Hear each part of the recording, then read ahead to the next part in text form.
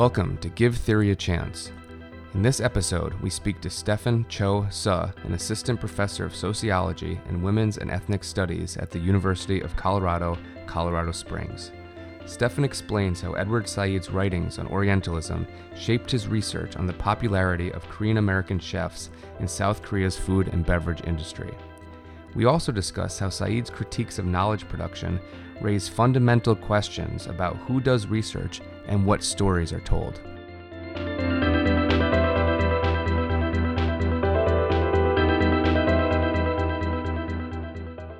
Thank you for joining us today. My pleasure, Kyle. Thank you. We're here today to talk about Edward Said. Could you just give us a short introduction to who he was, or perhaps more importantly, what he's known for? Sure, I'll try my best. Said was an immensely influential literary scholar, cultural theorist, who helped to pioneer the field of post-colonial studies. Many refer to him as perhaps the father of post-colonial studies. He also helped to more generally jumpstart a critical wave of scholarship within more established area studies fields, in particular Middle Eastern studies and Asian studies. His most recognized work is undoubtedly Orientalism, which is both a theory and a longer monograph that explored the manner in which the West, or the Occident in this case, came into contact with, made sense of, and eventually dominated the Orient, or the East. So Orientalism as a theory then, beyond being the academic study of the Orient by the Occident, or the study of the East by the West, could be understood as a set of culturally hegemonic discourses used by the Occident, used by the West, for example, to justify their domination of the Orient, specifically through the institutions of academia and colonialism. So at a very basic level, Said is trying to explain the power of prejudice, prejudicial ideas, really stereotypes, if you will, arguing that they aren't reproduced in isolation, but rather are almost always culturally and politically informed. In other words, these ideas or discourses reflect as much or even more about the societies in which they originate than the societies that they purport to explain. So to say that differently, Orientalism as a field of study and a cultural discourse says as much about the Occident than it does about the Orient. And above all, I'd say, Said is interested in explaining the historically uneven power relations shared between the East and the West, the Occident and the Orient, and how, in this case, the act of othering, or creating this kind of quote-unquote other, helped to enable this arrangement. So you mentioned that his background is in literary studies, and he's known as a cultural theorist, and you mentioned him as one of the foundational scholars for post-colonial theory. Do you get a sense of how widely he's read in our discipline, sociology? So I think it really depends on which discipline we're referring to. So as I already mentioned, Said is a staple in many humanistic fields, such as philosophy, English literature, history, and his works are also foundational in many multidisciplinary fields, such as American studies, ethnic studies, cultural studies, media studies, post-colonial studies, etc. As I also mentioned, he's also widely read in several area studies fields, in particular Middle Eastern studies and Asian studies. But his reception in the social sciences, particularly sociology, seems to be more of a mixed bag. I could see some sociological theory instructors teaching Orientalism alongside other contemporary works, like by the likes of Foucault and Bourdieu.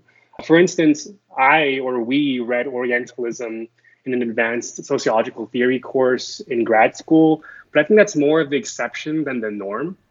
So I don't know if I'd go as far as to say that Said and or Orientalism as a theory is a central part of sociological canon today. When did you first become aware of Said's ideas? So you mentioned that we read him together in grad school in our social theory course. Yeah. Was that your first time encountering his work, or had you read his work before? I definitely read his work before, but mostly in snippets. So I first encountered Said's theory of Orientalism as an ethnic studies major at UC San Diego. So I want to say that it happened in probably an intro to ethnic studies or intro to Asian American studies course that I took during either my freshman or my sophomore year. And this was back when course readers were still a thing. And one of the readings in the course reader was an excerpt from Orientalism, probably the introduction or something of that sort. And that was probably the first time that I engaged with Said, as well as the theory of Orientalism in any major capacity. Were you also taking sociology courses as an undergrad, or were you most of your work in ethnic studies? Interesting enough, I did not take any courses in sociology as an undergrad. So it wasn't until I entered grad school that I enrolled in my first sociology course. I was an ethnic studies and psychology double major. So my introduction to sociology or sociological theory was primarily from an ethnic studies lens as an undergrad. Could you tell us a little bit more about when you first read his actual writing, and that could be the snippets that you read as an undergrad or in social theory when you got to engage with that text again? What did you feel about his actual style, about the ideas within it? Did you find it accessible? So the introduction I felt was accessible. So the excerpts that we read as as an undergrad were where I found accessible in large part because we also engaged with them in classroom discussion. And I do recall the first time I read the theory or the first time we covered it in class, like it blew my mind, because I want to say that this is my first real introduction to post-colonial theory or post-colonial studies at all, and to the role that this kind of like highly symbolic, disembodied figure of the quote unquote other plays in reproducing things like inequality or stratification, or really just the general status quo even. So Said was for sure directly addressing the colonial legacies of European powers in relation to the Middle East, perhaps also the continued conflict between Israel and Palestine. But I found at that time that it could be applied to countless other examples, especially as they related to the United States, the notions of US empire. So a little bit about myself. I'm Korean American, second generation, an individual of Korean descent. And at that time, I was just beginning to learn about the history of US colonialism and military intervention into the Pacific Islands and Asia. And it was within that context that the concept of Orientalism just seemed to explain so much about not only the US's legacy in Asia and the Pacific Islands, but also things like the various Asian exclusion acts throughout US history, and even the internment of Japanese Americans in World War II. So the racializations of Asians and Asian Americans as this quote unquote other, and mind you, Asians have been referred to historically as Orientals within the US context, just seemed to make so much more sense within Said's theory. And at a more personal level, like just growing up, you're taught that prejudice or prejudicial thoughts are bad, that stereotyping is bad. We're never really taught why they're bad or what they signify.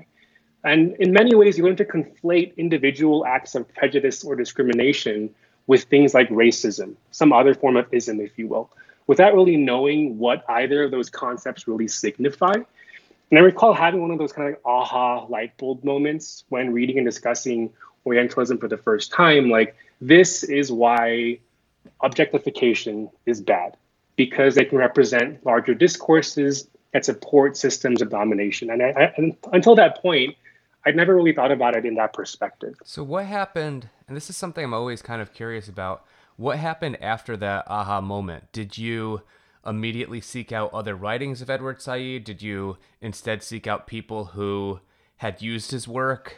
Where did you go from there? So immediately, I do recall purchasing the longer form book, the actual monograph, and then reading through it on my own, even before engaging with it again as a grad student later on.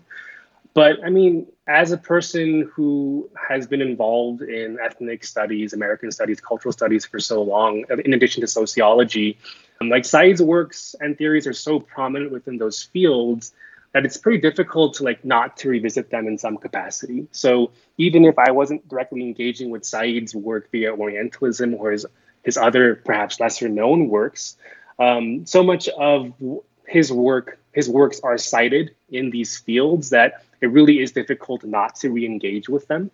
And for instance, even more recently, over the past few decades, for example, Said's work has in some way become reappropriated into a new concept called techno-Orientalism, or the use of Orientalist discourse in sci-fi and speculative fiction that works to objectify Asia and Asians as the other. And that has become increasingly popular as a concept in recent decades.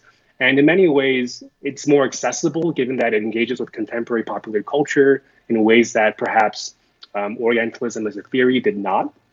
And so there are a countless number of ways in which, even if perhaps I didn't want to, which isn't the case, but because of Said's prominence within these fields, there are a number of ways in which I have directly and indirectly continued to engage with his works. You mentioned some of the aspects of his writing that led to that aha moment. Is there a very specific idea or concept of his that had an influence on you beyond what you were just talking about, or would you say it's that sense of the date of what prejudice actually does that stuck with you? Well, that was certainly a big portion of it, but there were other parts of the theory and in general Said's scholarship that I found to be compelling as well, especially as now like a professional scholar. As a scholar myself, I've found other portions of Said's theory and works to be continually relevant. And so, for example, there's one idea that isn't particularly unique to Said, but it is one that is central to his concept of Orientalism. And I'm referring to the notion that scholarship or research, generally speaking, but especially scholarship that proposes to study the other, the quote unquote other, can never be truly objective. And the premise goes that we are all in some way or another products of our social environments and our inhabited positionalities. In other words, we are products of our social location, which together inevitably shape our worldviews and biases. And so that alone isn't really a terribly controversial or really even a new idea. But I think it raises the question about the reliability and validity of social scientific, or even the ethics of social scientific scholarship, especially when studying a group that one is not a member of. Sure, there are ways that one can control for these biases in one's research design and methodology, but they're never really completely removed. And I think Said's work then has forced me, and I would imagine other scholars, to come to terms with this reality and to then encourage myself and others to be as reflexive as possible in one's own scholarship and research. This is a little bit of a speculative question, but I'm wondering, considering the radical nature of that critique, whether you think that could have played a part in why Said is not more of a foundational scholar in sociology, because we do as a discipline have that history of studying marginalized groups that we're not part of. And to a degree, we have a long history of claiming to be these objective writers about truth. Yeah, that's certainly a possibility. So if I think about many of the other prominent theories and theorists within sociology and other social science fields, very rarely do you have this imposition or have this call to be more reflexive about one's work as a researcher.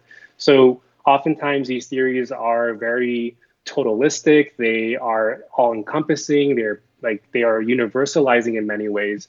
But very rarely does the question then become reflected back on the researcher themselves.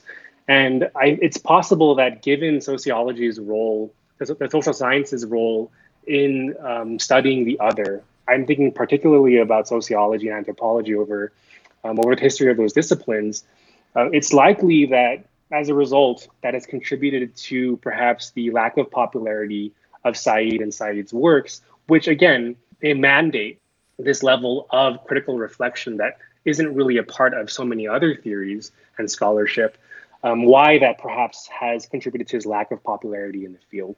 That seems like a perfect point to transition into what do we actually do with those ideas. We can see how they lead to these, like we were saying, radical critiques and demand a lot of reflection, but how have they specifically influenced your own work as you've gone beyond just reading other work to generating your own ideas and knowledge? Sure. So I consider myself equal parts sociologist, equal parts Asian American studies scholar or ethnic studies scholar. And my research kind of straddles the lines between these two fields or disciplines. Much of my research engages or examines migration flows, also migration communities, or migrant communities rather, and migrant identities.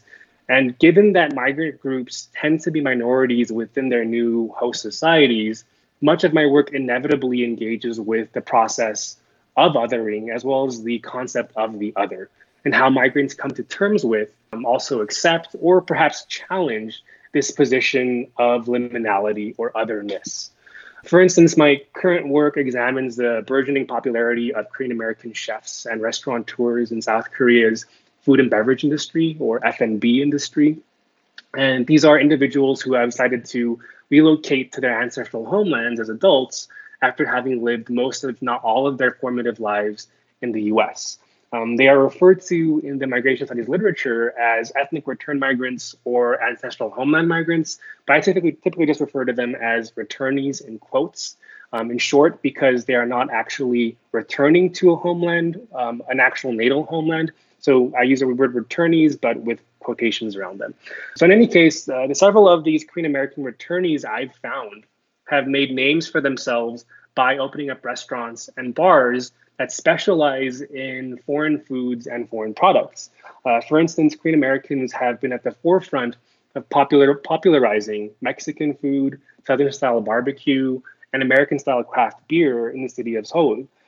So with these Korean American chefs and restaurateurs, I looked at the ways in which they leverage their social liminality in South Korea, or their otherness in this case, within their own culinary establishments and creations. In other words, I look at how these Korean American returnees utilize their status as quote unquote other in South Korean society for their own personal, material, and professional gain. So that's really fascinating. And I'm wondering, in doing that, do you see yourself as critiquing any of Saeed's ideas, or are you expanding on them through, it seems like you're complicating the direction the arrows can go of othering and Right. who has agency in the process. So I'm wondering, is it a critique of Saeed, or are you just extending his ideas into these new case studies that he didn't explore? It's a really good question. I'd say that at a very basic level, most of my work builds on Saeed's work, either directly or in spirit. So even beyond my actual scholarship, I regularly teach Orientalism in most of my classes. But if you were to go back to my scholarship, given my continued engagement with Asian American studies as a field in which Saeed's work is, I would say, foundational, I continue to cite Saeed when writing about phenomena such as Asian American racialization or things like US empire. That said, when it comes to perhaps my more specific case studies, I've tended not to apply Saeed's theories as a central point of my analysis in these more empirically based works, though I do remain in dialogue with him. So whether or not that dialogue is critical or perhaps or trying to expand his work is in some ways up for debate. But given that much of my research relies on examining the lives of, again, migrant populations using qualitative methods such as interviews and ethnography, I'm at times more interested in discussing how these individuals negotiate and or contest their marginality or their otherness in this case. And this isn't to say that I disagree with Saeed's contention about the significance of orientalizing discourse, especially in their role of justifying domination. But I use that as more of a baseline.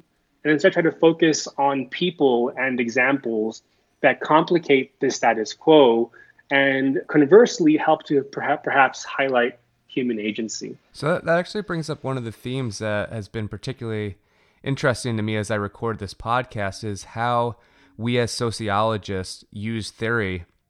And one of the patterns, and correct me if I'm wrong, because it seems like you're a perfect example of this, is that you're using his ideas as an inspiration, and then you're going out in the world and seeing what actually happens and gathering this empirical data.